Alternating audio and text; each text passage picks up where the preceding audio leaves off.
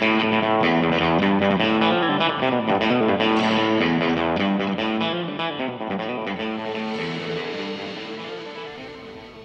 to It's All Political, the San Francisco Chronicle's political podcast. I'm Joe Garofoli, the Chronicle's senior political writer, and today on the podcast, we're talking about the last days before the midterms. Are you overwhelmed with all the ads you're getting in the mail, all the TV commercials? You don't know what the hell is going on. Why are we voting on kidney dialysis? Well, we're going to try and make sense of it for you today. I want you to listen to this conversation we had in the Mission District the other night with about 300 people, and it was moderated by our editor-in-chief, Audrey Cooper. It featured San Francisco columnist Heather Knight. It featured columnist Phil Matier and myself trying to make sense of all this stuff so we can all be better and smarter voters. Listen to it next on It's All Political.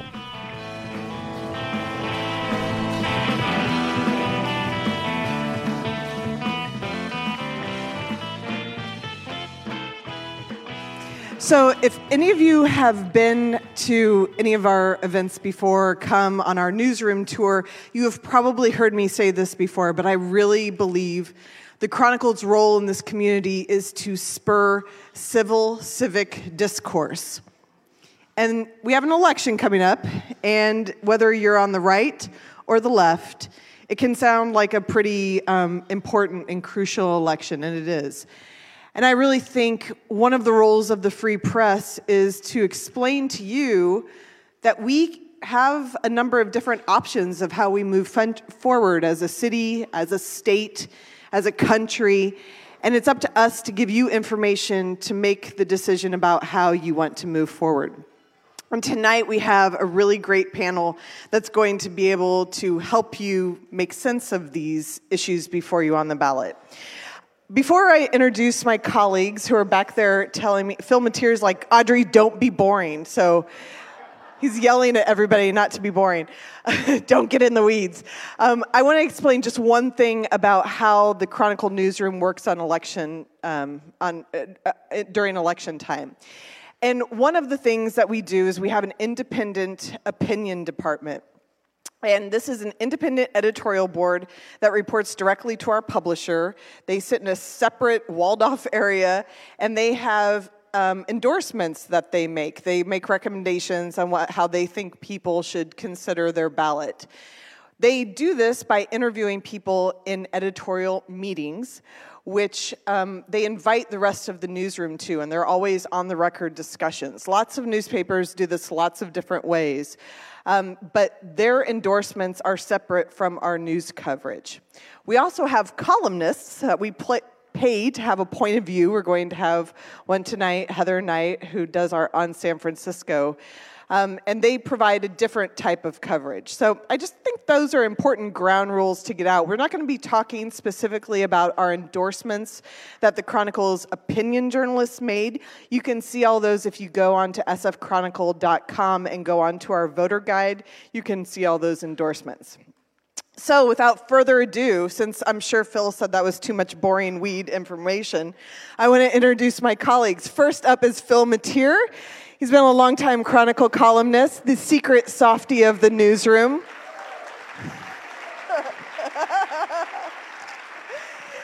And next up, editors don't get to make very many decisions about columnists because they usually stick around for a long time. But one of the best decisions I will say I have humbly made is to make Heather Knight our San Francisco columnist.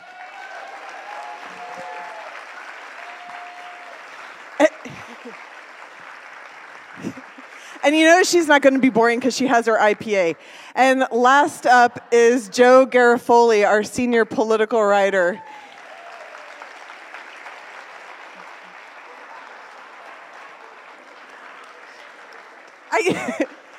I told him this was a dangerous thing to do. You're sitting over there. One beer already. All right, it's going to be... It's not even empty yet. All right, so we decided to start with the sexiest measure on the ballot right now, and that is obviously the gas tax.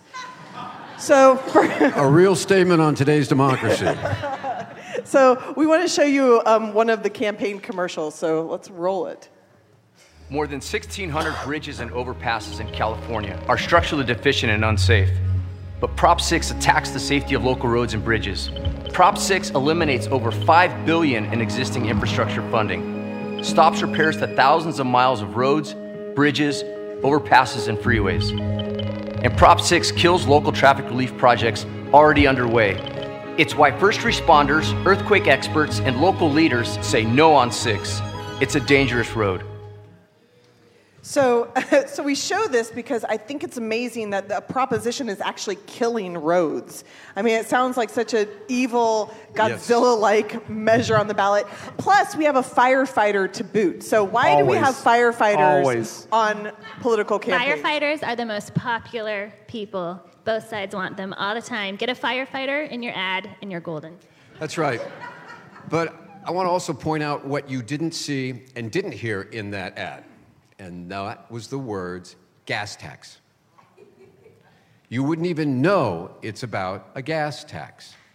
As a matter of fact, if you look at your ballot, the title and summary, which you're voting on, the words gas and tax do not appear anywhere in this title and summary. That's deliberate.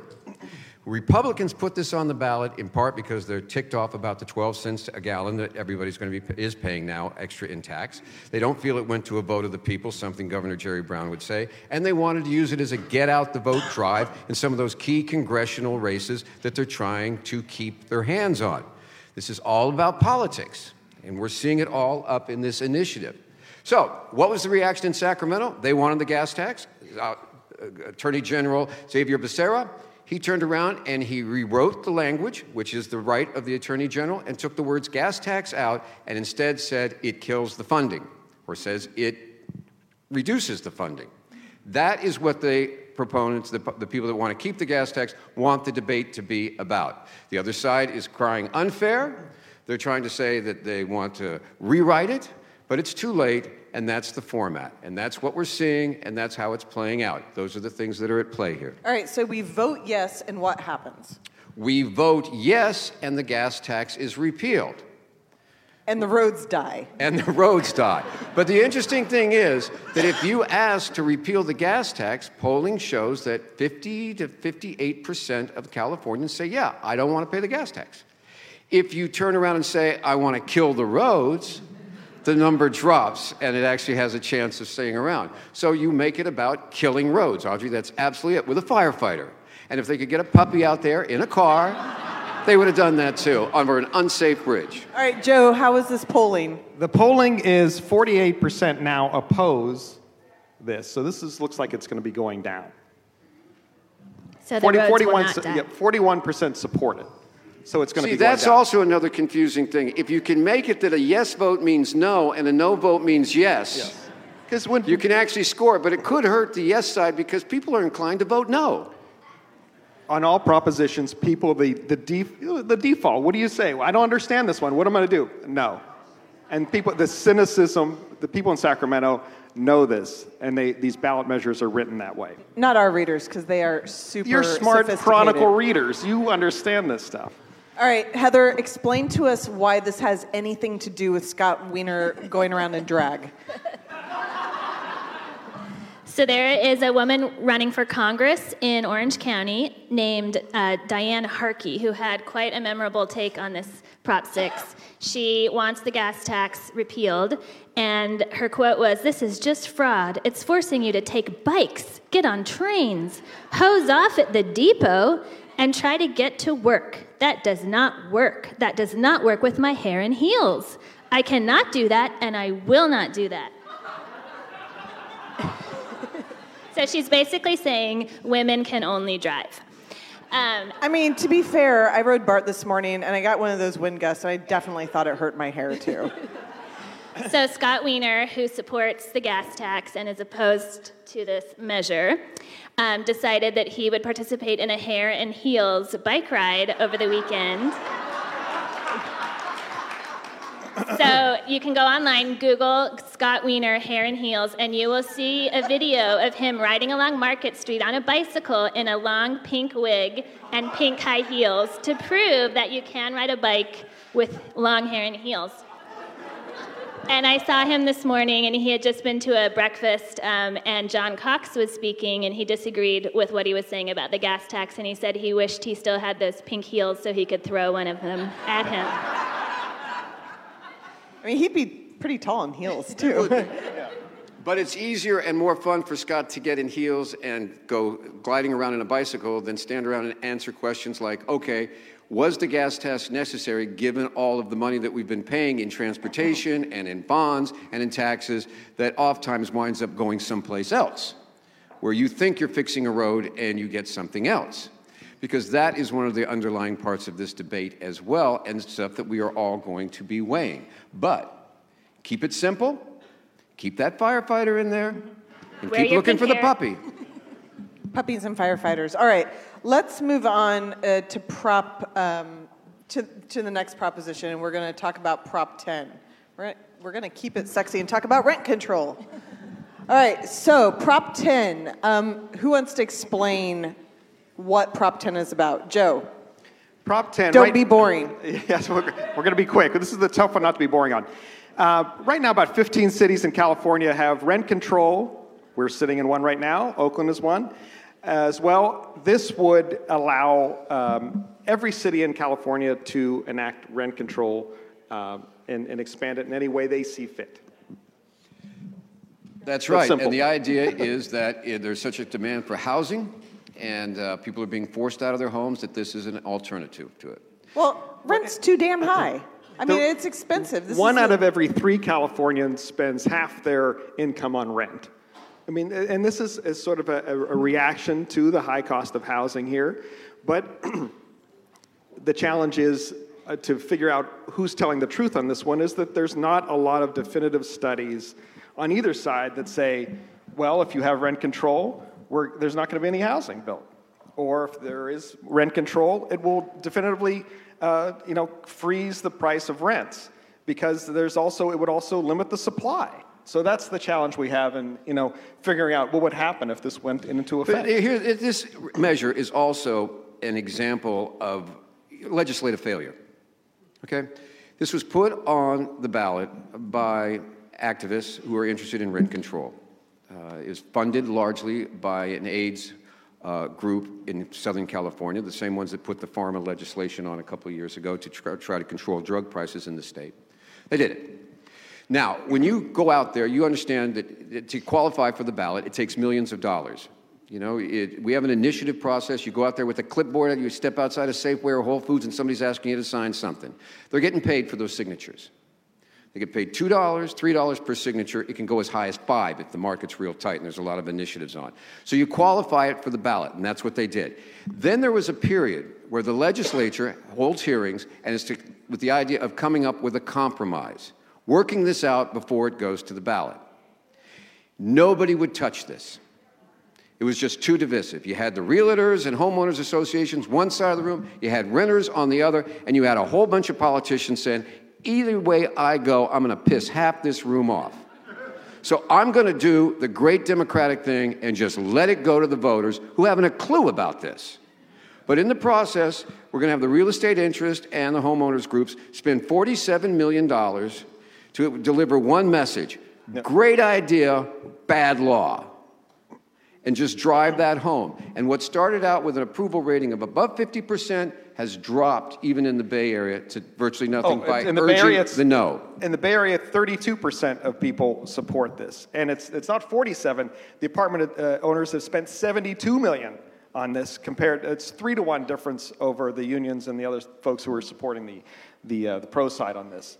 And so this one looks like it's going to go down too. The polling is going to go down, which is, as Phil said, it's weird because it's people like rent control. They don't like the way this is being presented. Right. The local people who came in said, the local city leaders in San Francisco, they said, we really want to get rid of the current law because it restricts us. So their example that they keep going back to is if an older couple has a rent-controlled apartment in San Francisco and one of them dies, the widow or widower can be kicked out of their apartment and rent control cannot be opposed. So one of the things local city leaders are saying that they would do is that they would immediately pass a law so that rent control still applied to this couple, even if they're an exception here. But that doesn't really seem to be gaining any traction. Another issue that I think is interesting in San Francisco and all over the state is that single-family homes cannot be subject to rent control. So families living in San Francisco, there are still a few of us with kids left who live in single-family homes that are rented, can have their monthly rent go through the roof at a moment's notice, and that's perfectly fine. So I'm surprised that we're not seeing more support for this in San Francisco. So everybody's clear. Clear as mud. I'm anxious to hear what the audience is going to say about this later, because this is what a really interesting one. I didn't say earlier, but we are going to save time at the end for questions. Questions are actual questions that start with a who, what, when, where, why, how, and end in a question mark. But if there's anything that you're confused about, please let us know. But again, this is supposedly why we elect officials on the state and local level. They are supposed to be sitting here working through this. Right. They are supposed to craft something. They opted not to do it. They thought it was a lose-lose, not a lose. And it's a lose-lose for us, because we wind up at the kitchen table trying to figure out which way does it go. Does it apply to my house too? If I own a property and I want to retire and rent it, am I going to be subject to rent control? What other controls is going to come through this? And by the way, what is it, $72 million now being spent? $72 million, okay. Yeah. In a campaign like this, you've spent $72 million. 10% of that goes to the people that actually set this whole thing up. And they're running the campaigns. I mean, you can make, there's millions of dollars to be made in these fights that ultimately we have to decide. Yeah, we're in the wrong business for sure.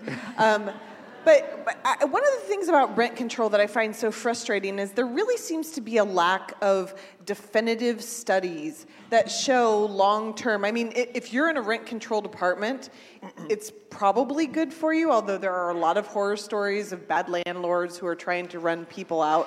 Joe, why is this such a complex and confusing policy issue? That's the question that I kept asking both sides of this on this question, and they don't have answers. There's the legislative analyst said it could have, which is the analyst, basically nonpartisan analyst in Sacramento that gives their opinion on bills, and they have some saying that it could depress construction, but that's one person. There's not been longitudinal studies. I don't know why. There's all kinds of anecdotal stories, and we know them. We know people who've been booted out of rent control apartments and such. But this is one where we're dying for some definitive information on it. That's what makes democracy fun. It's like being at the crap table. You get to roll the dice and hope to God that there's something in there that's going to work. I want something a little more sure than the crap table when it comes to I'd like rent to give control. you that, but it's funny. I get on these measures. I got study A, I got study B. What question did you ask? What question did you ask? How did you frame it? What are you saying? Right. It's back and forth. And the other thing that's scary about these initiatives is that they only sell you the top line. It's always about the top line, and there's pages and pages under it. That you said, I didn't know I voted for that.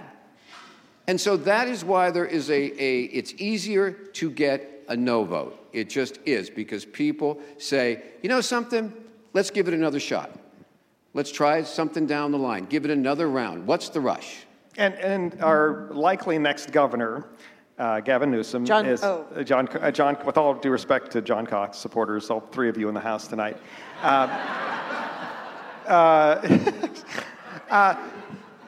he says, he's a no on this. He's a no on this, despite his alleged progressive views. And he said that this is something that he would like to tackle through the legislature. So we'll see if that happens. Good luck. They're not going to touch it. But even rent control and the gas tax is nowhere even close to the great kidney dialysis debate. Heather threatened Phil on email today and said if anyone brings up kidney dialysis, Phil has to talk about. All right, so now let's see what you know about kidney dialysis. You brought it up, baby. I am spinning. I watch TV. I work in TV. I feel like I am in a dialysis clinic. Every time I turn on the TV, I got Dr. Wang looking at me and talking to me. I got a patient over there that's going to die. All right, I got people strapped to chairs. It's like, really? And you want me to decide the fate of this person in that chair? Where's the puppy? The puppy Well, dies. what if it was a firefighter in the chair? Yeah, can you get a firefighter in here? And that, again, is a classic role of democracy in action, California style. You know, in 1911, when we passed the initiative idea and said that voters were going to have a say, I don't think we knew it was going to be used like this. This was the dialysis industry. One thing you're going to know is that it's the most expensive thing in the history of American politics on a ballot. $111 million has been spent so far. Wait, which prop is this? This is Prop 10. Eight. 10's rent control. After you get your rent control, you go to dialysis. But, Or if you don't get your rent control, you go to dialysis. or you don't go to, no, then you go to someplace else. But, so the dialysis industry, it's private. It's making a boatload of cash. Boatload. They have to if they're spending this much money to roll something back. So the healthcare workers union said, you're spending a lot of money. Why don't you spend some of it our way and hire more people, reduce hours, do a better job of staffing? We want to unionize. Okay. There we go. But so they said, we're going to collect these signatures. We've got a couple of $1 million. We'll go out and we'll collect these signatures, and we will put this, a measure on the ballot that will cap your profits and your spending margins. Okay, we will do that.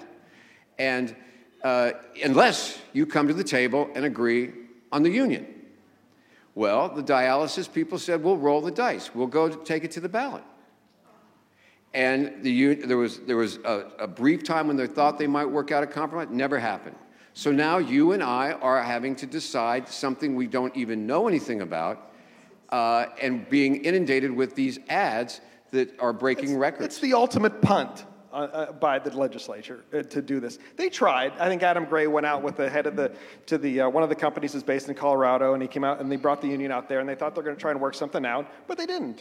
But it's weak. And so now, because the kidney companies or the dialysis companies are and the Kidney Foundation, and because their profits will be capped at 15%, they're willing to spend $111 million and more. It could go up to $150 million to not lose this. All right, so that brings us to the Senate race. Okay. In the weird segue. So there's a Senate race. We have Dianne. Very lifelike depictions of Dianne Feinstein and Kevin De Leon. I mean, these are pretty good. There are some other ones. Yeah, wait till you see the John Cox and Newsom ones. Yeah. Well, all right. Dianne Feinstein against Kevin De Leon. What is this race really about? We'll start with age. Age, ambition. Whether you're a moderate liberal or a progressive liberal. How much you and how loudly you oppose Donald Trump.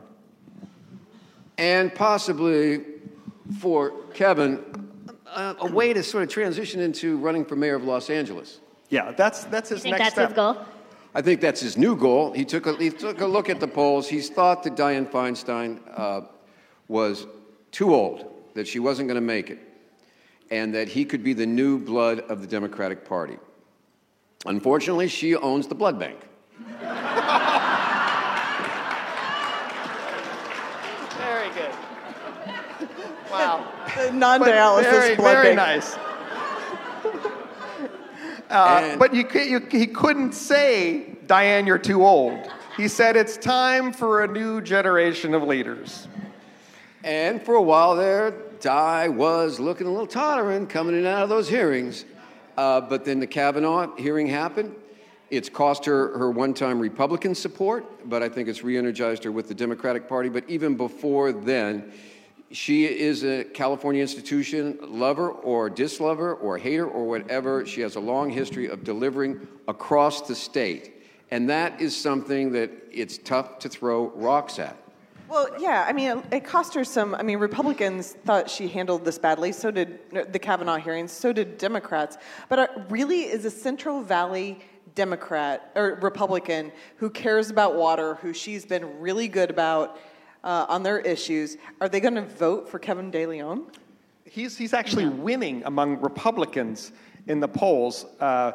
Because they don't know who the hell Kevin De Leon is. He's the leader of the sanctuary movement in California, and they're voting for him. It's like because they're voting against Dianne. if they knew 10% of his platform, their heads would explode. But his name is not Dianne Feinstein. That's it. And so, and the sad part about this is, if for your 3 John Cox fans in the room, Republicans, he is. Upwards of 40% of the Republicans aren't going to vote in this race. They're going to be like, I'm going to leave this blank. And this is why the Republicans and some Democrats hate the top 2 system, where no matter who the top 2 vote getters are in the primary, whether the Republicans and Democrats and Republican, go on to the general election, Republicans really hate it because oftentimes it's 2 Democrats. Is this race really only about personality and how far to the left you are, or are there really policy differences that people here might want to vote on? Yes. The one major policy difference they have is over health care. De Leon is a supporter of single-payer Medicare for all. Feinstein says you should be able to get on Medicare when you're 55, and then she'll figure out how to get to universal coverage after that. She moves, as she does with many things, very methodically, and she's not going to jump out on a progressive move like that. Although she has, in this race, she has moved left on a couple other things. Like, suddenly she was against the death penalty, and she said, "Oh yes, I've been against that for years." Well, she didn't tell anybody. And then all of a sudden she's for loosening up of marijuana laws. Well, really? You didn't say that 2 years ago when it was on the ballot. So she's moved. De Leon has one goal he has achieved is he's moved Feinstein to the left on a few things. The one thing I appreciated about Ken De Leon when he came in for the editorial board meeting, though, is his avid support of the Giants. Like, I thought he was playing to the home crowd a little bit. Yeah, there was a lot of that. Anyway, of the Giants? Of the Giants, the San Francisco Giants. He's a big pander bear on that. I'm just trying to give people something to vote on. He's very pro-Giants. No. I don't know Dianne Feinstein's Giants. Oh, no, Dianne's Giants. No, she's Giants. Dianne's Giants. She actually goes to games. Oh, I was just going to say that I was interested to see the other day that she said in an interview that she supports Proposition C, which is the measure to double the amount of money we spend on homeless services in San Francisco, and she said she would vote for any measure that would back homelessness in her own city. So that was another issue where I felt like she had perhaps moved us slightly to the left. How's it polling? How are they polling? Feinstein's way ahead in this. She is at 43-27. But like I said, De Leon, there are other polls that show it closer. 28-14 There's other tracking polls that show it closer, including among Democrats. But I think that she wins it. And then the question becomes, does she actually serve 6 years? Yeah, right. And what do you think? No, I don't think she serves 6 years. You're asking us to play God there. I'm not playing God. I just think you just look at the odds. She had what the chances are. But I also think Phil Materi, he is God. I'm not God. He is. I'm the other guy. But it's Gavin's going to probably be elected governor, so he would have the say. She wanted to make sure that who was going to be having the say. And if we all know Dianne, she'll want to say in whoever's going to replace her, and she'll have that with Dianne. And I think that you're already hearing that talk going around in Sacramento. Right, and here are a couple of names that are being tossed out. Feinstein really likes Adam Schiff, everyone's favorite cable news. This is a Schiff crowd, all right. Alex Padilla, our Secretary of State. Any Padilla heads in here? Ooh, that's not good. How many people would know Alex Padilla if he walked into a room, though? I mean, his profile is not huge. But one of the things this race did was it helped the Democrats out. The Democratic Nationals basically sent a message to California, don't mess with Dianne. And the reason was tactical. I mean, when you're in the Senate, it's a vote. There's 100 of you. Each state gets 2. You wear your jerseys, it's blue or red, and you vote. Rhode Island has 2. California has 2. Montana has 2. The difference is, to run a statewide race in California, it costs $20 to $25 million. To run a competitive race in Montana, it's about $5. Still one vote. $5 or $5 million? $5 million. Still one vote. It's still a vote. So the Democrats were saying, look, we want to put our money into those states to pick up votes. So leave California alone so we don't have to spend there. And let's take the money we were going to spend in California in a competitive race and put it into the Montanas, the Wyomings, or the Arizonas where we might have a shot. But the state party didn't seem to get that memo because they were messing with Diane. Exactly. Well, that's because in a state where you are the majority and you're going to guarantee to be winning, you don't have to pay attention to anybody else. You have the luxury of doing whatever you want, and that is going further to the left. That was a liberal wing of the Democratic Party, which gave De Leon was endorsed by the California Democratic Party, and it was sort of the liberal part of it. He captured that, and because those are the folks who are the party generally skews much more to the left than the general electorate the activists skewed to the left in the Democratic Party, but she won every county. She won every county. In the primary. She won every district, Senate district, including De Leon's. Right, so that was when the people spoke, it was that. All right.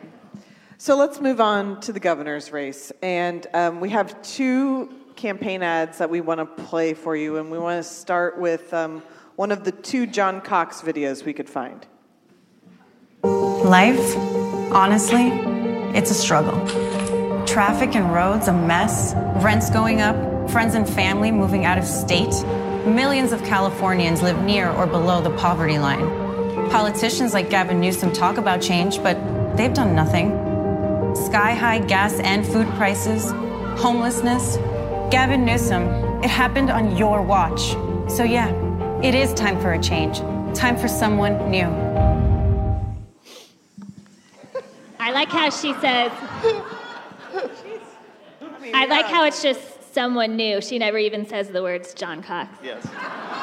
And that ad captures the best part about John Cox's campaign and the worst part. The best part is that's a decent message. You know, here's all the things that are screwed up about the state. This guy has been in office for going on 20, 25, 30 years. It's on him. He's part of the political establishment, as Cox says. What are you going to do? Why should we keep doing the same thing? But the worst part of it is like, so what's this other guy going to do? He's got no answers, and that's his campaign. He's like, I'm not Gavin. Right. If you threw in health care on that could have been a Bernie Sanders ad. Poverty, homelessness, rising rents, being forced out. It's an income inequity ad, and it's calling out the establishment for not dealing with it. And it's true. I mean, it can't be, it's a true statement. Now, Gavin's going to try to go around it because he knows that in the 8 years, and I'll ask you this, have any of you heard Jerry Brown as governor utter the word homelessness? No. Because he was tossed, and a congressman who will remain nameless, who talked to Jerry about that, said, Jerry, in the 8 years you've been in there, I've never heard you once say the words homelessness. And he goes, yeah, you're right. Because if you say the word, you own it. And Jerry was not going to own homelessness. He'll take climate change. He'd even take the high-speed rail.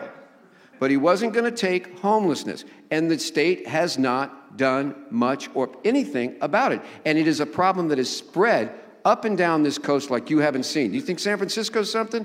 Get in the inland. Get down to San Diego. Get down to Los Angeles. It's even worse there. It's all over the state. They haven't done anything about it, and he's calling Gavin out on it. The thing is, it's the Republican calling him out on it, so it comes across completely different. If that was a progressive, Gavin could be in trouble, right? Right, and that's why in the primary that Gavin tried to take out Antonio Villaraigosa, because that would have been a much more competitive race.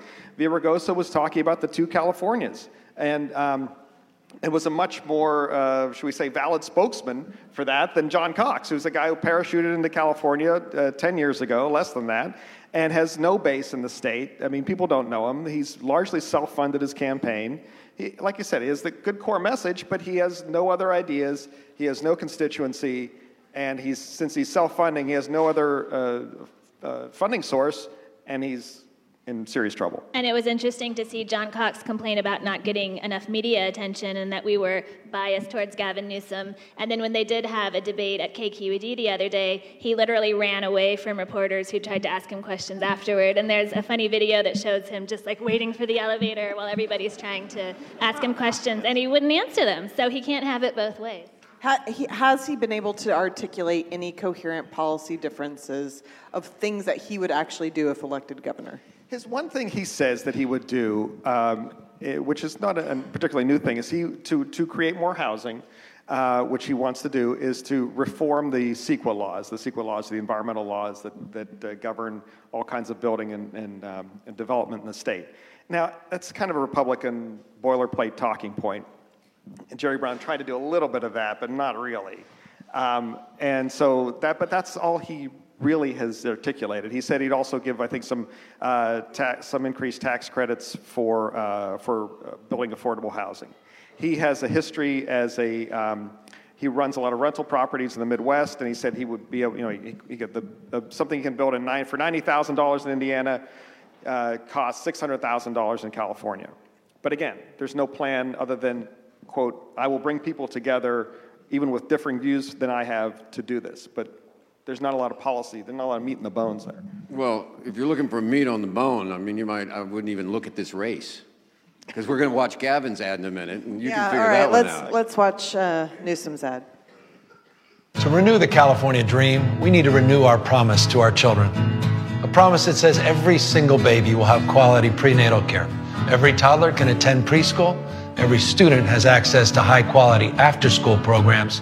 And every graduate has meaningful job training and work opportunities. The future is not just in front of us, it's inside us. Gavin Newsom for governor. Courage for a change. It's such a confusing tagline because it's like courage for a change? Courage for a change.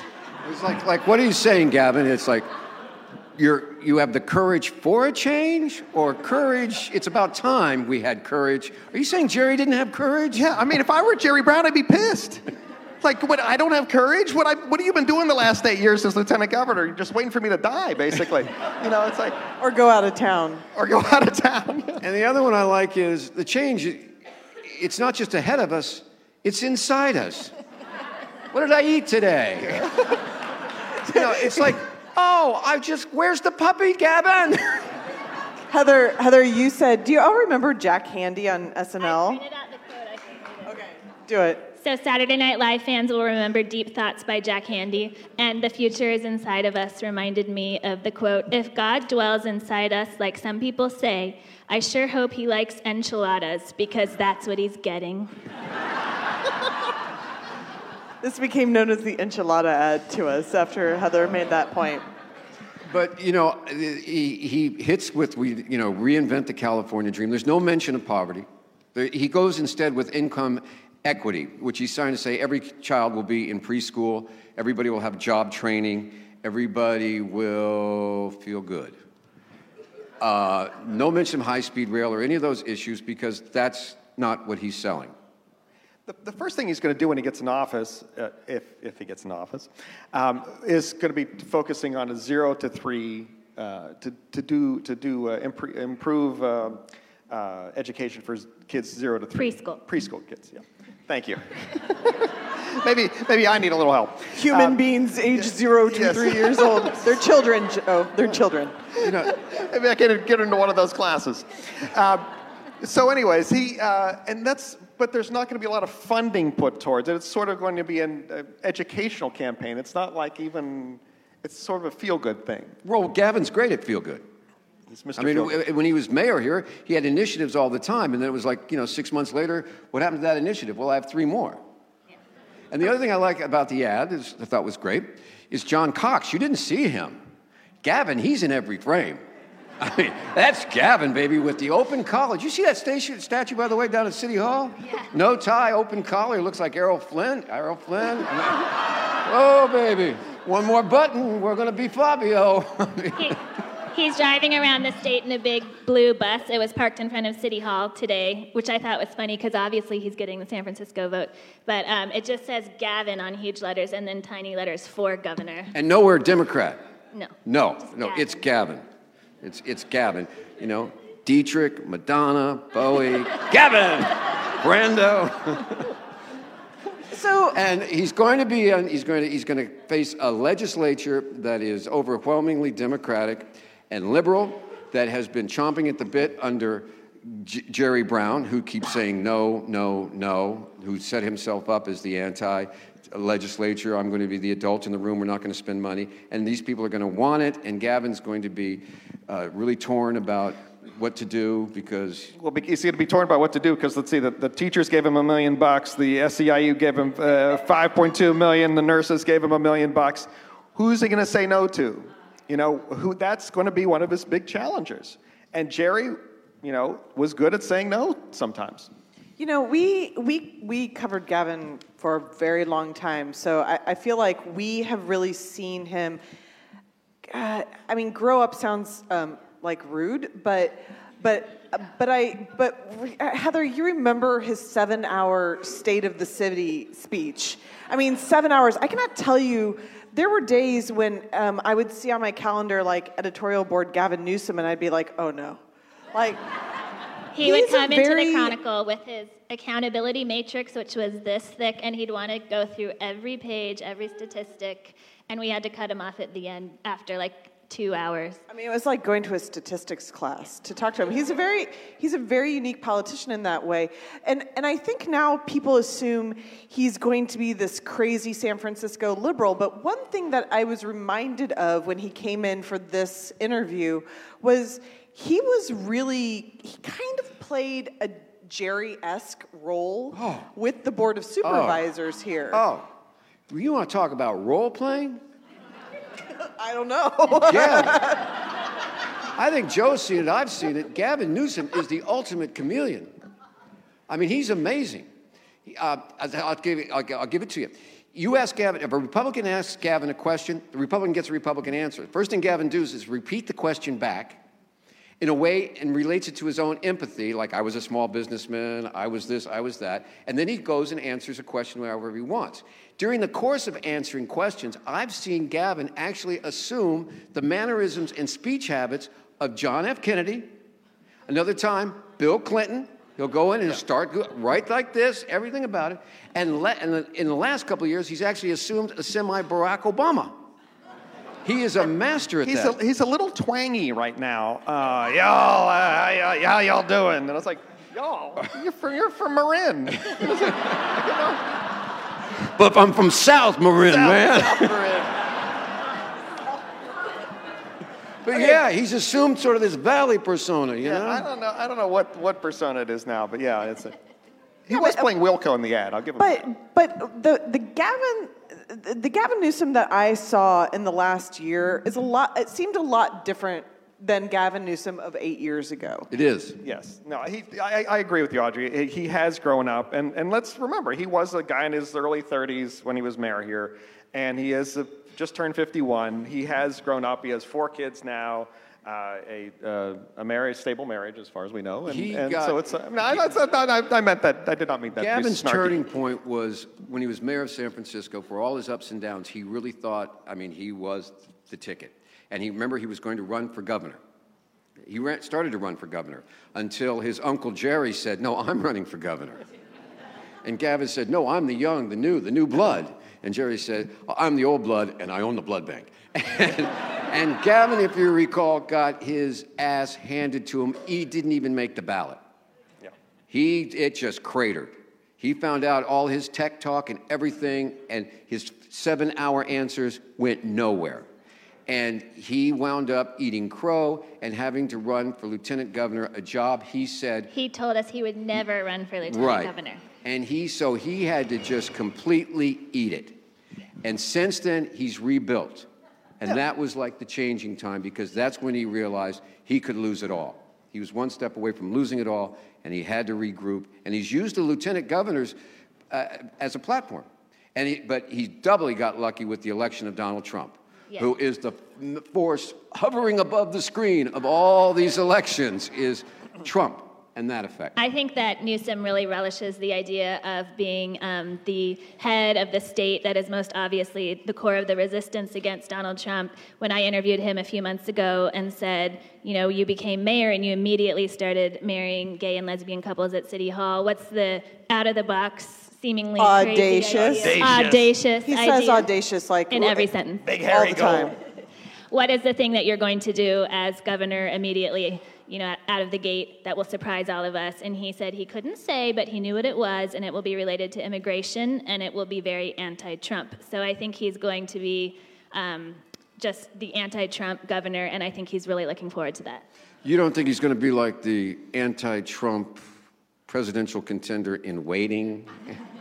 You don't think any of this is calculated towards that? No, not 2020. Not 2020, 2024. Oh, well, yes, so that's definitely on the table. Absolutely, that's on the table, because then he'll have one term. He has to accomplish something. He has to achieve one of his audacious goals. He has to show that he's done something, and then that's definitely on 2024. If President Kamala Harris isn't elected. And that just sticks in his craw. Too. Oh, yeah. All right, so let's move on to local measures. Let's go on to Prop C, something that Gavin, incidentally, has not officially come out one way or another, although he's being quoted by both sides. So Prop C would tax... Oh, Heather, why don't you explain? What does Prop C do? So it would raise the gross receipts tax on any company in San Francisco that brings in $50 million or more per year. The tax would just be on the money over $50 million. So your first $50 million is free.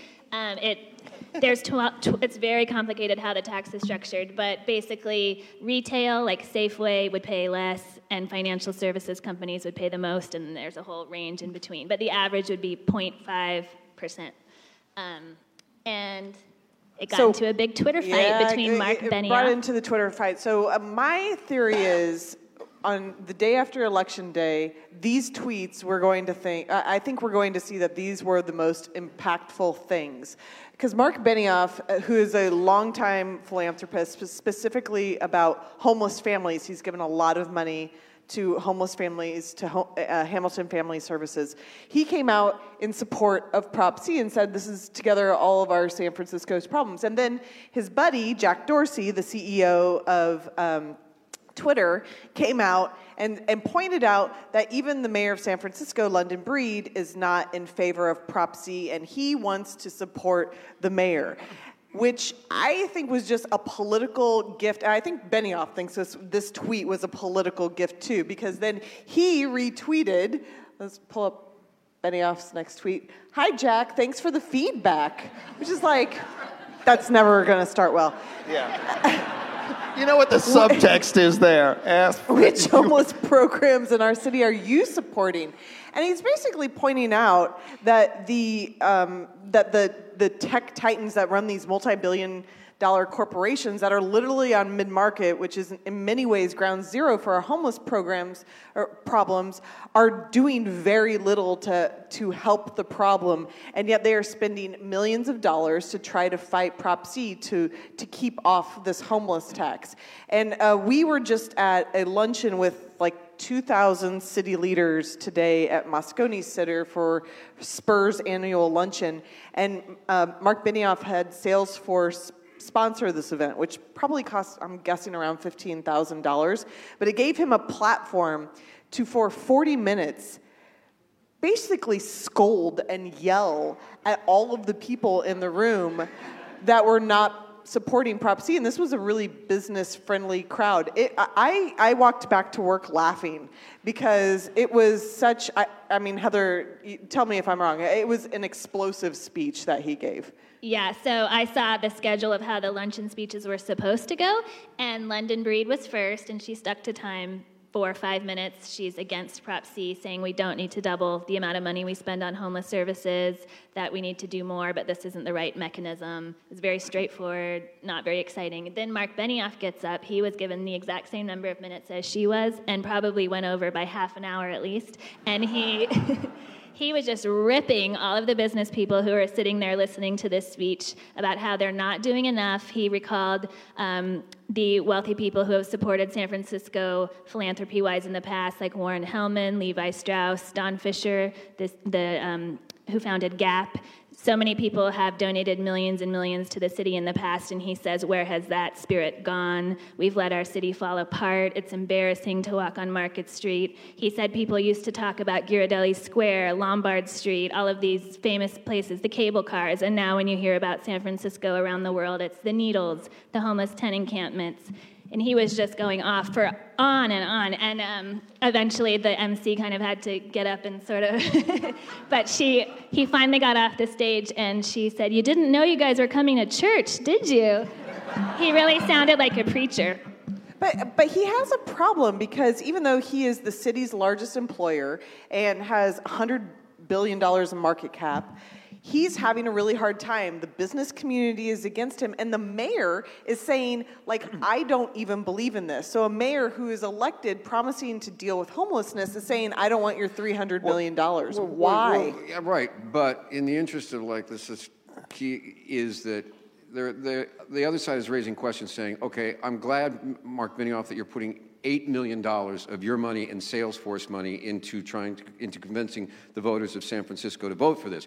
You're spending so much money that you're even putting billboards up in Oakland because they have so much money to burn, they don't know what to do with it. So that's good, but what does the measure, is it going to deliver? Is it going to deliver? We're a city of great intentions, but what's the delivery? Is it going to actually make a difference? We're already spending $385 million or $380 or whatever you want to call it, or 50 for housing or this or that. Is it going to make a difference? And that's one of the things that's interesting about politics, is that it involves people, and people with big bucks get involved. It's like horse racing or something, like owning a thoroughbred. I appreciate it. Mark Benioff does this. What was it? Michael Bloomberg put $17 million into the soda tax here in the Bay Area? I mean, these philanthropists, and Ron Conway gets in. Oh, Ron Conway's dark money, Benioff's good money. I'm always trying to keep a track on that. Well, we were talking about this earlier, and I'm curious, and you guys are closer to this beat than I am, is why the mayor is against this. The rap on her when she got elected was that she was backed by too many of the tech interests and stuff. As starting out of the gate, this could have been a good mic drop for her to just say, hey, I'm going to go against the people who funded me and support this. So I don't understand where she's at on this. And so I don't know. You guys, I would like to hear your takes on this, because like I said, you guys cover the mayor and I don't. Well, the reason she's given publicly is because she's not fully confident that the money we spend now is delivering. She wants an audit, but we've done many audits on this issue, so it's not like she couldn't have asked for this in her time as supervisor. Why is it only a problem now? She backed a sales tax measure as well as a commercial rent tax measure, both of which failed, that would have given more money to this problem. So why suddenly, when she's mayor and it's the big businesses rather than regular people who would have to pay up, is she opposed? So it's a really tricky political state she's put herself in, and it's kind of confusing. Yeah, but at this moment, she is still a new mayor, for the most part, and she still has sort of the honeymoon glow about her. And this is a city where the unemployment rate is, 2% or something? And why not now? Why not tax the biggest, if you listen to her, the biggest pockets, the deepest pockets in the city? If you're going to do it now. Joe, stop being boring. No, not. First of all, too much in the weeds. If you're going to make a big hit, if you're going to do a hit like that, and you're going to do it, and you're going to do $300 million, you might want to know where it's going. You might want to, okay. So this is going to lock the city into $685 million a year on homelessness, okay? That's not money that's going to be going to the schools or anyplace else. You've made the hit. You've made the commitment, and it goes on for ever. So there is a question there about, is it the right one? And there would be questions about whether it's the right one. But if you have Benioff putting $8 million into it, all of a sudden that changes the question, right? But here is the sneaky little thing that's lying underneath it all. To qualify this measure, they went and got signatures, because there is a court decision pending that says under the old rules, if the Board of Supervisors had put this on the ballot, it would have taken a 2/3 majority for it to win. Under this new rule that's being tested, it only takes 50 plus 1. So it's put on by voters, not the board. And it's put on by voters. Now, there was a measure that was passed in this manner, and it's being tested in the courts.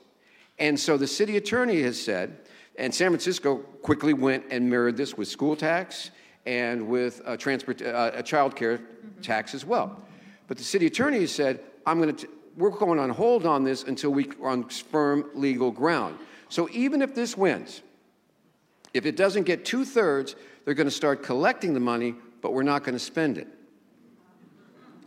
Which is really going to piss people off. You're going to say, we're going to collect the money, and we may or may not spend it. And if we lose the court fight, or if the court rules one way, you don't get it.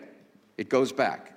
If it goes the other way, you're okay. But it's going to be pending. And that's one of the reasons they're trying to sell this so hard, is they're hoping to get to the 2/3 margin, but that's very, very difficult. Yeah, yesterday Mark Benioff told us that if this goes to court, he will personally fund the defense of it to keep it to 50%. So, wow. I mean, he's definitely putting his money where his mouth is. Incidentally, Gavin Newsom said to the Chamber of Commerce audience, San Francisco needs to stop spending money on this or it will just continue to be a magnet. And I think that's really, to me, that's what the heart of the disagreement about this is. I mean, we have the argument of people fundamentally not thinking that we're spending the money effectively, but I think a lot of people also believe that San Francisco is a magnet, and depending on whose numbers you believe, somewhere around, even if you believe the Homeless Coalition's numbers, they'll say something around 3/4 of the homeless population is native born or were here before they became homeless, which is like how long before. There's a lot of fine print there.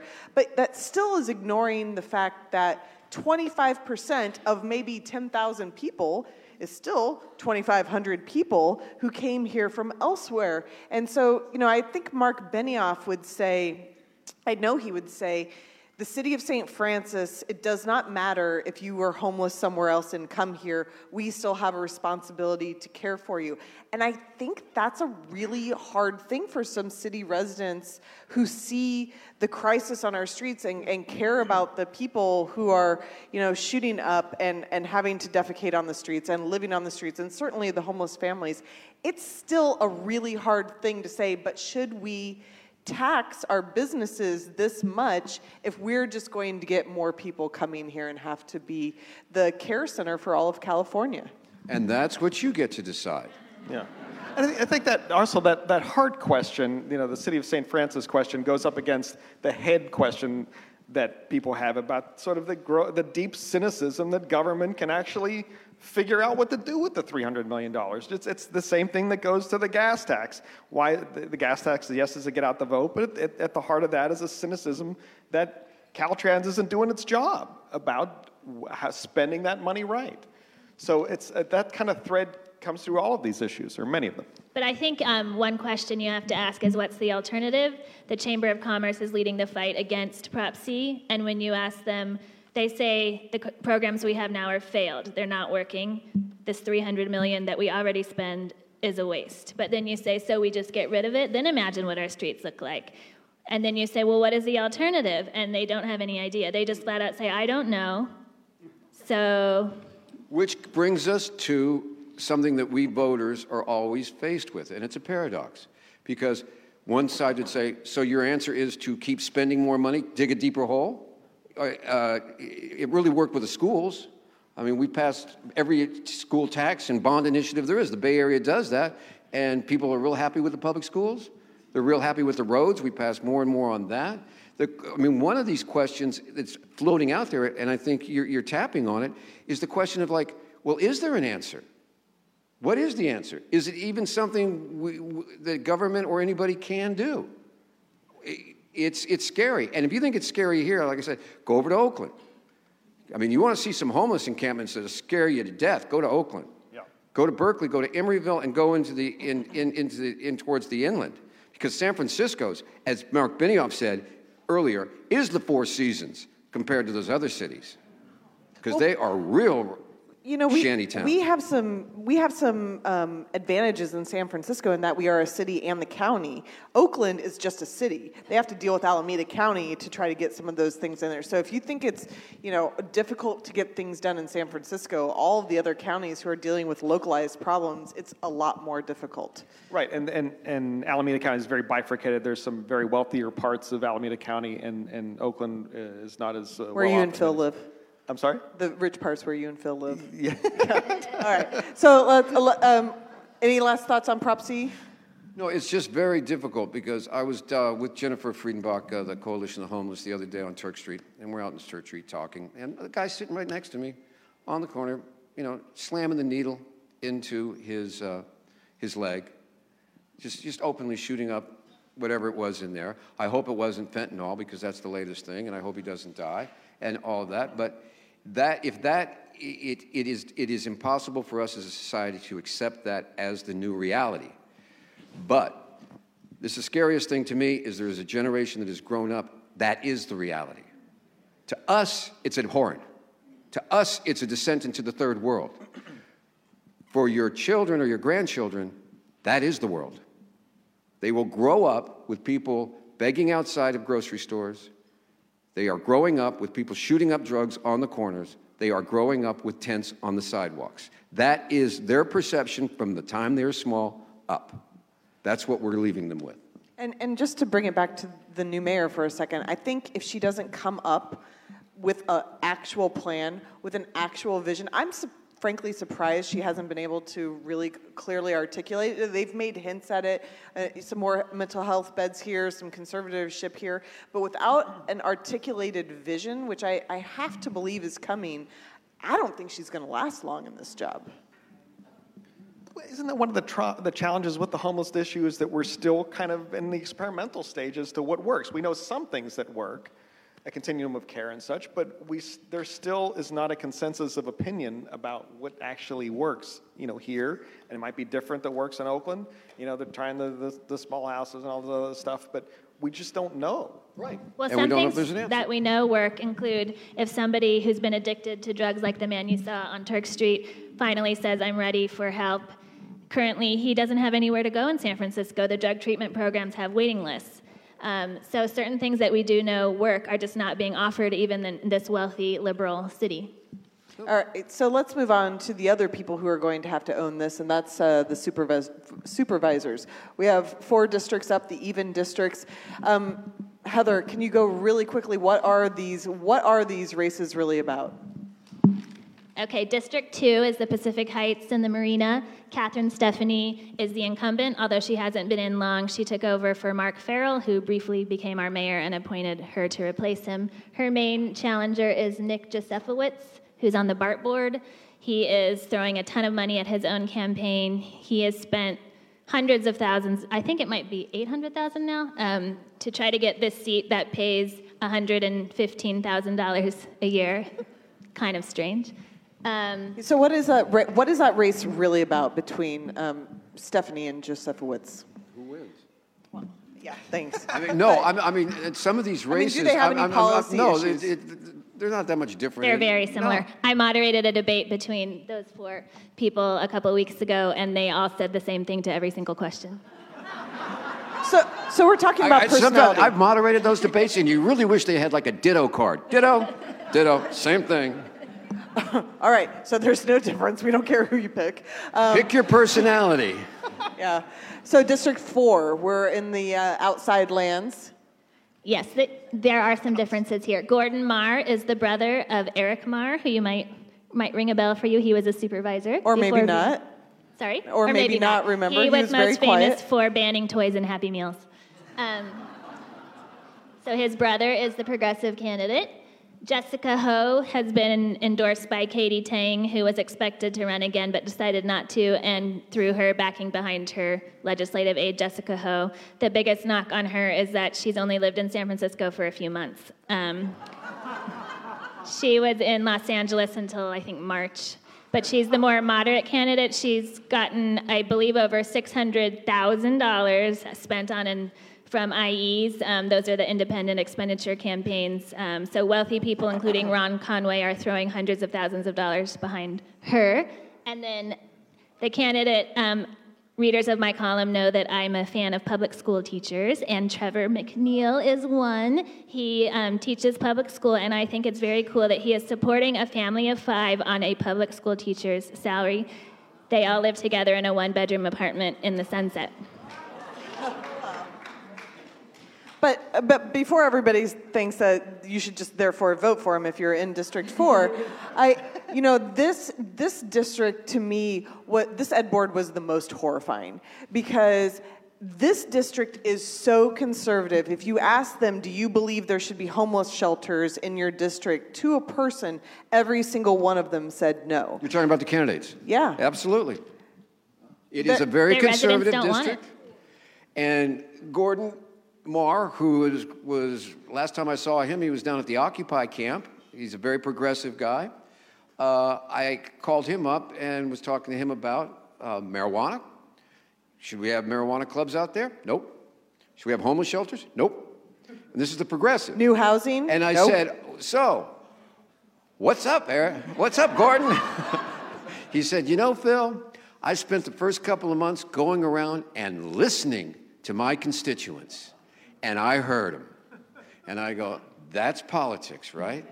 We'll just park the progressive over here because the district wants that, and that's where we're going to go. Well, I mean, it really goes to show, I think, that the differences that we remember from 8 years ago of progressive and moderate, when we had Chris Daly on one side and Gavin Newsom on the other, and those I mean, it was good copy, but it was maybe not the most productive politics. Those differences just aren't in the city in the same way anymore. Yeah, everybody thought the new supervisor from District 8, which is the Castro, Raphael Mandelman, would be a real firebrand progressive. And he's really, looking at each issue back and forth. He's not going to be boxed in on anything. And I think that's really the trend that we're starting to see, that it doesn't matter so much if you're the progressive or the moderate. You're going to look at each issue as it comes up. Yeah, because if you want to stay in the game long, and they all do, you're sitting there going, who's winning the next step up? And it's not State Senator Jane Kim, and it's not State Assemblyman David Campos, and it's not Mark Leno in the mayor's office. So you're looking at that, they're starting to look at that going, maybe, the progressives always put up the challenge and put up the good fight, but they never seem to put it over the goalpost, so these people are in politics, I'm reevaluating, or I'm evolving. That's it. So if I was horrified by the District 4 debate because it was really a lot of like, we don't want to propose anything and we don't want to change anything. District 6 I thought was a really fascinating. There are 3 really interesting candidates. They have really distinct differences and very distinct personalities. Yeah, I moderated a debate for that one too, and they actually had different answers from each other. So Christine Johnson and Sonia Traus are teaming up on the ranked choice voting strategy, which means that they're officially vote for either of us. That's fine. Just don't vote for Matt Haney. Matt Haney's definitely the progressive in the race. And Sonia Traus is most well known for starting the YIMBY group here in San Francisco. She's all about build, build, build. In the debate, she said that it just was sort of a random answer. She wanted to build an 8-story parking garage in the Mission because she thought the Richmond, because if the Richmond would accept an 8-story parking garage, they would accept 8-story housing too. So I don't think she's going to get very far on that.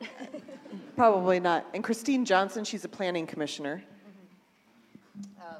All right, so District 6. Also an interesting district, this is Jane Kim's district, which she didn't even carry in the mayoral election, and now there's a real chance that it could swing further to the more centrist part of the liberal wing of San Francisco. Yeah, the makeup of District 6 is changing a lot because so many condos are being sold in the South of Market and Mission Bay, so those are more moderate voters who are sick of needles and just filth on their sidewalks and want somebody to do something about it. Okay, and last we have District 10. This is out in the Bayview. There's a lot of interesting things happening. Today we had another story about the shipyard and the radioactivity there. We're going to publish another version of our ongoing investigation on Sunday into what we found at the shipyard. There are a lot of interesting things happening and not happening in the Bayview. Right, so Tony Kelly if you live in District 10, you've seen him on the ballot before. I believe this is his third shot at the Board of Supervisors. He's the progressive who lives in Potrero Hill. And then Theo Ellington he bought a home on the shipyard, which he's now suing over because it's been found to be radioactive and the cleanup was not well done. And then Shaman Walton is a member of the school board. Shaman and Theo are pretty similar, as far as I know, in their policy issues, and they've both been endorsed by Mayor London Breed.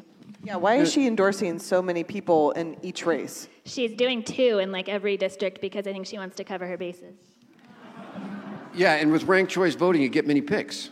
So make friends. I'll endorse you and you. It's interesting to note, I wonder if Heather could address, what we're talking about here is 4 districts in San Francisco. It's a cross-section. And if you look at District 4 and District 6 and District 10, when we're talking about this shift from progressive to moderate, those are also areas that have undergone a very big demographic change in recent years.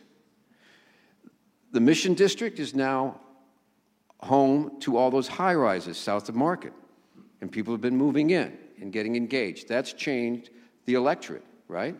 Yeah, people who are buying $1.5 million condos south of Market just don't think that they should be forced to be clearing other people's feces from their front doorstep. A lot of homeowners feel like that, you know, or that they should be fined if they can't get the graffiti off their garage door fast enough. I hear so many times from residents of District 6 that they email their supervisor or the mayor and they get no response over and over. I try to respond to readers and so many people say, whoa, you actually wrote back. Right. And then in District 10 and District 4 is very strongly Asian now and more conservative. Very strong demographic out there. And District 10 is undergoing a demographic change as well. It used to be the heavily African-American district. Now it's becoming increasingly Asian and gentrified. Right, it's one of the few places that homes are semi-affordable in San Francisco. Actually, it has the highest ratio of home ownership in it, that district. Most people don't realize it's all single-family homes out there. And that's where homeowners, people that want 4 walls of their own, that's going to be the next place they're going. Well, and we have Pac Heights, which might elect Nick Josefowicz, who's a progressive. I mean, that's totally different than what, he claims he's progressive. You made a face at me. You don't think he is. But he's running as a progressive. The progressives think he's a progressive. I'd like to know what a progressive is. Yeah, well, he's against Prop C. They all were in the debate. So that tells you something. Yeah. All right, so speaking of progressives, let's go on to our local congresswoman. She's running like everybody else, but not really in San Francisco. She is the Uber candidate. Can we run our ad for that? Votes against the Farm Bill, but supports sanctuary cities. Higher taxes, more spending, gun control, and a money-wasting bullet train. Allows San Francisco environmentalists to deny us our water. Nancy Pelosi, yep, but also, surprisingly, Jim Costa. After a lifetime in politics, Jim's no longer one of us. Costa's walking in Nancy Pelosi's shoes. Costa la vista, baby! I'm Elizabeth Heng, and I approve this message. I think that actor looks like John Cox. That was so weird. Well, he can, at least our state senator, Scott Wiener, can walk better in heels than that guy, I have to say. But like the San Francisco pride right there. We have guys who know how to walk in heels. But really what this is about is Nancy Pelosi. The Republicans are using her nationwide, not just in California, as a lightning rod. Why Nancy Pelosi? She's the boogeyman who represents San Francisco values. That's right. And she's a highly identifiable person, and it made for a hell of a funny ad. Yeah, I mean, you're going to give it. You'd give that the Emmy of the ads we had. Short of the puppy, but really good on the heels. And it was done by a female candidate. Which is weird. She has the license to do that, right? You can't. You're going to say that Heather's being sexist? I mean, this thought goes into that. We both thought that's so sexist. Exactly. But if a guy had done that ad, it would be screaming. I'm sorry, I know these consultants, that's what they think. Am I right, Joe? Oh, absolutely. And the thing is the Pelosi is being used, as Audrey said, all over the country. The strange thing is, if you look at her approval rating nationally, it's around 29%. the approval rating for Paul Ryan is around 30%. So Paul, you never see Paul Ryan in an ad. Because you never see Paul Ryan at all. You never see, certainly not standing up to the president. But it's like, they continue to work because it's shorthand. It's shorthand for this person is super liberal, they're a socialist, they're way out of bounds. And in districts like this Central Valley district of Jim Costa, I was just out in San Joaquin Valley where Jeff Denham is running a race. He's the incumbent Republican against the guy Josh Harder. He just calls him Bay Area Harder because the guy lived there in San Francisco for 6 months. He's a venture capitalist, so he's Bay Area Harder. And there's a lot of Bay Area people going down there to work on the race. I'm sure some of you here have done that. And but it's shorthand. It's shorthand. So the last time we saw Nancy Pelosi was like maybe 3 weeks ago. She came in and she was the happiest I had ever seen her. Years. Is she still happy? Let's talk Tuesday night. No, she's still happy. The latest is that the latest stats say the Democrats have an 82% chance of winning back the House. If we trust polls. No, even Pelosi says the poll it's going to be very, very close. She said in the top 60 races or so, collectively 25,000 votes could decide. So we may not know even Tuesday night whether the House is going to be held by the Republicans or Democrats. It could be days, weeks in some cases before some of these votes are counted. But we were talking about this blue wave. There was a blue wave. What happened to the blue wave, Phil? Well, the thing called the beach. And sometimes a big wave crashes and then it just goes right back out. Politics is about, in the media, is about waves crashing on the beach. What gets your attention? Is it the Kavanaugh hearing?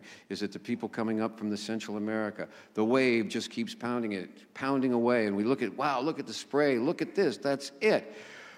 Elections aren't won on waves. Elections are won on tides. The tide's either in for you or it's not. And the waves crash, but the big question is where's the tide mark? And like it or not, there's a guy going around middle America who's pulling 20 to 25,000 people into arenas. Okay? There is no politician in modern times who's done that, who's been able to do that. Say what you will about America, say what you think about it, but nobody has been able to do that. Phil and I were talking about this the other day. The president has done a remarkable job as a campaigner. We'll talk about his means, the way he did it in a second, but he has saved the Republicans from a huge blue wave by appealing to the basis instincts, and he's very upfront about it. This election's about Kavanaugh and the caravan, and that's how he has turned out the vote. Now he's talking about revoking birthright citizenship. He is appealing to pretending that transgender people don't exist. Absolutely, and that appeals to evagelicals. He is a one-man get-out-the-vote machine, right? And he's been effective at it. He's very effective at it. And one of the things that the Democrats continue, Lord love him, he pulls them into Little Bighorn. He throws it out, and they go, and he says, "Okay, where are you on borders? Where are you on should people be allowed to fly in the United States and have a baby and be an American citizen? Yes or no? Do you want ICE or not? Do you want this? Do you not want it?" Everybody says it's so divisive. That's his point. And he does something else. He makes it a joke, which is really something new that we've never seen. He makes it a joke. And when some people laugh, and other people find it incredibly offensive, and he doesn't care. He's the Lenny Bruce of politics. But he brings you, as Phil said, in Little Bighorn. So all of a sudden, you're playing on his turf. You're not talking about health care, which a majority of people are most concerned about. You're talking about transgender issues, or you're talking about the caravan or whatever. And it's brilliant politics in a sick way. It's also black and white, and I think the Democrats have a really hard time because they want to talk about the nuance. Mm-hmm. Everything's like levels of, well, let me explain it to you, and the levels of it, you can't explain it in an arena. Doesn't get people excited in the same way. It's black and white. It's easy to understand. You can say it in a commercial. You can say it on the stump. You can say it anywhere. Mobs, in a tweet, not jobs. In a tweet. Democrats are for mobs. Republicans are for jobs. Keep it simple. That's what he's doing, and he for has no problem doing it. who's always claiming that we're about fake news, he can put something that's blatantly not true into a tweet and get millions of people to believe it, like that there are ISIS terrorists coming up from Honduras in this caravan. Everybody knows that that's not true. But if the Democrats stick to their game plan, which was Nancy Pelosi told them, don't make it about Trump. You can't win that one. Make it about health care. Make it about jobs. Yeah, but even Nancy Pelosi had a hard time doing that when she was talking to us. I mean, it's hard not to talk about the elephant in the room. I got it, but sometimes, you don't win by playing the elephant's game. Ask the guy that follows the elephant around with the shovel. This is not, this guy, you can't win with that. Sometimes you just got to say, that's in the room, but that's not what this is about. We'll see what happens. It's going to be a very interesting one. I will tell you also that the Democrats are a little down in the dumps because in the past, when the midterms, it's been a big surge. I mean, traditionally, the House changes hands. It did it under Clinton. It does it under Bush. That's a time when it happens naturally. The tide goes out right about now. They're sitting there going, why isn't the tide going out even more? Why is it even close? And it's going to be a mixed tide, to mix our metaphors. It's because the Senate, there's an 86% chance that Republicans will hold the Senate. So the forecast is for 2 more years of serious gridlock. Yeah. All right, so we're going to open it up for questions pretty soon, and we have a microphone that's going to be somewhere. Again, I will remind everybody that I am the mean editor, and I will cut you off if it's not an actual question. So please don't make me be mean, because I hate doing that. Last thoughts about the election. Anything you want, Phil? Yeah, vote more than once if you can. Don't do that. Don't do that. Bad advice. Heather, not bad advice. Go. I think in San Francisco we just assume everybody's going to vote against Donald Trump and everything will be blue, and I think that Tuesday might be somewhat disappointing. And if you care, don't moan to your friends about it. Go out and do something about it. Go to a swing district. Make calls. Whatever side of the aisle you're on, write cards, do something, but don't just sit there and bitch on Facebook. That's weak. Thank you. Thank you. Thank you. Thank you. Hashtag is not voting. Yes. All right. So we have is this hot mic? Yes? All right. So feel free to come up and ask your question. While people are walking up, we did get a reader email earlier. The question was, which of the candidates are actually going to tackle pension reform? Joe, don't laugh. It's a good question. No, pension reform is a major problem. Only because of our previous comments. The one candidate who has really talked about reforming the state's $1 trillion pension deficit is John Cox. And that's serious. I mean, Newsom is like, oh, yeah, we got to do something about that. But realistically, given his support from unions, there's going to be a lot of pressure from you for him to do anything about it. All right, so we have a question over here. Yes, you have a question. What do you think the role of the media is in not drawing the line between the tax cuts that occur in Washington that destroy housing programs and the fact that we've got people on the street and making it so that people know this happens and as a consequence, this happens? Because sometimes we can't kind of draw the lines, but that's what we've got. We hope you will do. Well, the tax cuts aren't only affecting the housing policies. That is a fundamental belief of the administration, that it doesn't want to put any more money into housing. We write it. We hope you read it. But there's a lot of people out there that are tuned into their stations, their newspapers, and that's the only thing they want to see or hear. And so it's tough. Sometimes you feel like you're getting out there. Yes? 2 questions. I watched the Christine Blasey Ford and Brett Kavanaugh hearings from the beginning to the end, and I don't know about you guys, but whenever I was on an interview, if I asked the interviewer, if I answered the question with that I was uncomfortable with by throwing it back to the interviewer, I wouldn't have gotten the job. And how Republicans feel like they can use this is something that confuses me. But anyway, I think Christine Blasey Ford certainly got the short end of it, and I don't know how the Republicans can use that as a wedge. That's number one. And number two is I think 2/3 of the state house is controlling in the country being controlled by Republicans. I'm worried about voter suppression and voter repression, not just in North Dakota and Florida and Georgia, but all these places where in some instances where the Secretary of State is also running for governor. And is that going to, what is your opinion on how that affects? So I would say on the first issue, polls show that Republican women, 53% of them believe that women routinely make up claims of sexual assault falsely. So if you 53% of Republican women believe other women fabricate claims of sexual assault. So you just have to understand, if you're coming from that point of view, they don't see it like that. They really think that he was unfairly targeted, and it's getting out the vote in some of those counties. And so voter suppression?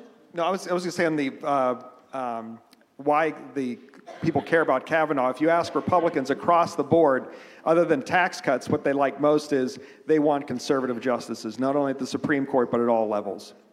So to get that guy through, that was a big win for Trump. All right, go ahead. I'm most concerned about voting on the dialysis measure because I don't go through dialysis, and it seems like something that should be figured out somewhere else. But since I do have to vote, are there any unintended consequences that we should look for, like dialysis costs go through the roof because there's not as much profit to be made, so the supply goes down? That's just something I've been battling with, and I don't know how to deal with it. That's one of the concerns, and that you don't know. That is the role of the dice. Now I'm going to tell you that in politics, the first thing they do is smile. The second thing they do is scare the hell out of you. You know, if you don't buy the smile, then the dog dies. The sky falls, the dialysis moves out, and the bridge falls on you. So yes, I don't have an answer for that. I have a sneaking feeling that if they're making this kind of money right now, they'll just keep making it. Okay. All right. Daylight savings time. You didn't weigh in on that at all. I can tell you that as a mother of a 6-year-old, I hate changing my clock. Your question. So there's been a number of people in the Bay Area supporting Andrew Jantz against Devin Nunes, and I'm wondering how you would handicap that race in the Central Valley. Nunes is going to likely win. He's been up in the polls by upwards of 6 points the last I saw 53. Yeah, Nunes is 53. So that's going to be a tough one. That's always was going to be a tough one. Jantz was there was a ton of national money pouring in against Nunes just because of his profile and because a lot of progressives, a lot of Democrats think he's nuts. But that's not going to be enough. Jantz wasn't known there, as in widespread enough, and he's running against a long-term incumbent. Very tough. Next question. Yes, I'm a past president of the League of Women Voters and currently chair of San Franciscans for Sunshine.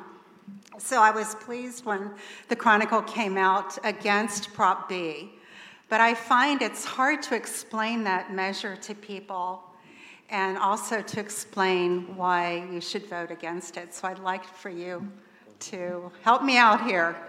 Thank you. Heather, Prop B. All eyes look at Heather.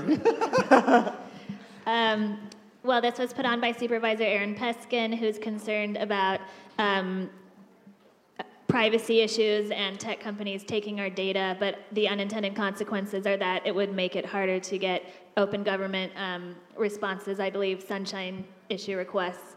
So there's unintended consequences that he says wouldn't happen, but that people like you think would. So that's it in a nutshell. All right, well, thank you all. I just want to say, first of all, thank you for being engaged voters, but election time, it's easy to be engaged. It's harder to be engaged after November 7th. Please continue to consume media and be informed about your community. Come to our next Chronicle Chats event, and if you want to see our voter guide, including our editorial boards, endorsements of all of these measures and more, you can go to sfchronicle.com. Thank you all. Thank you all. Thank you.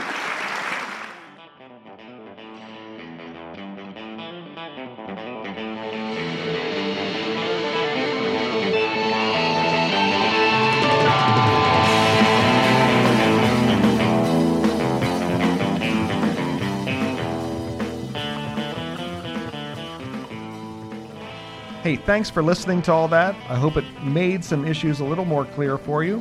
I'd like to thank Fernando Diaz, our Chronicle's managing editor for digital, for producing this. I'd like to thank my colleagues Audrey Cooper and Heather Knight and Phil Mateer for the lively conversation and all the folks in the room there as well.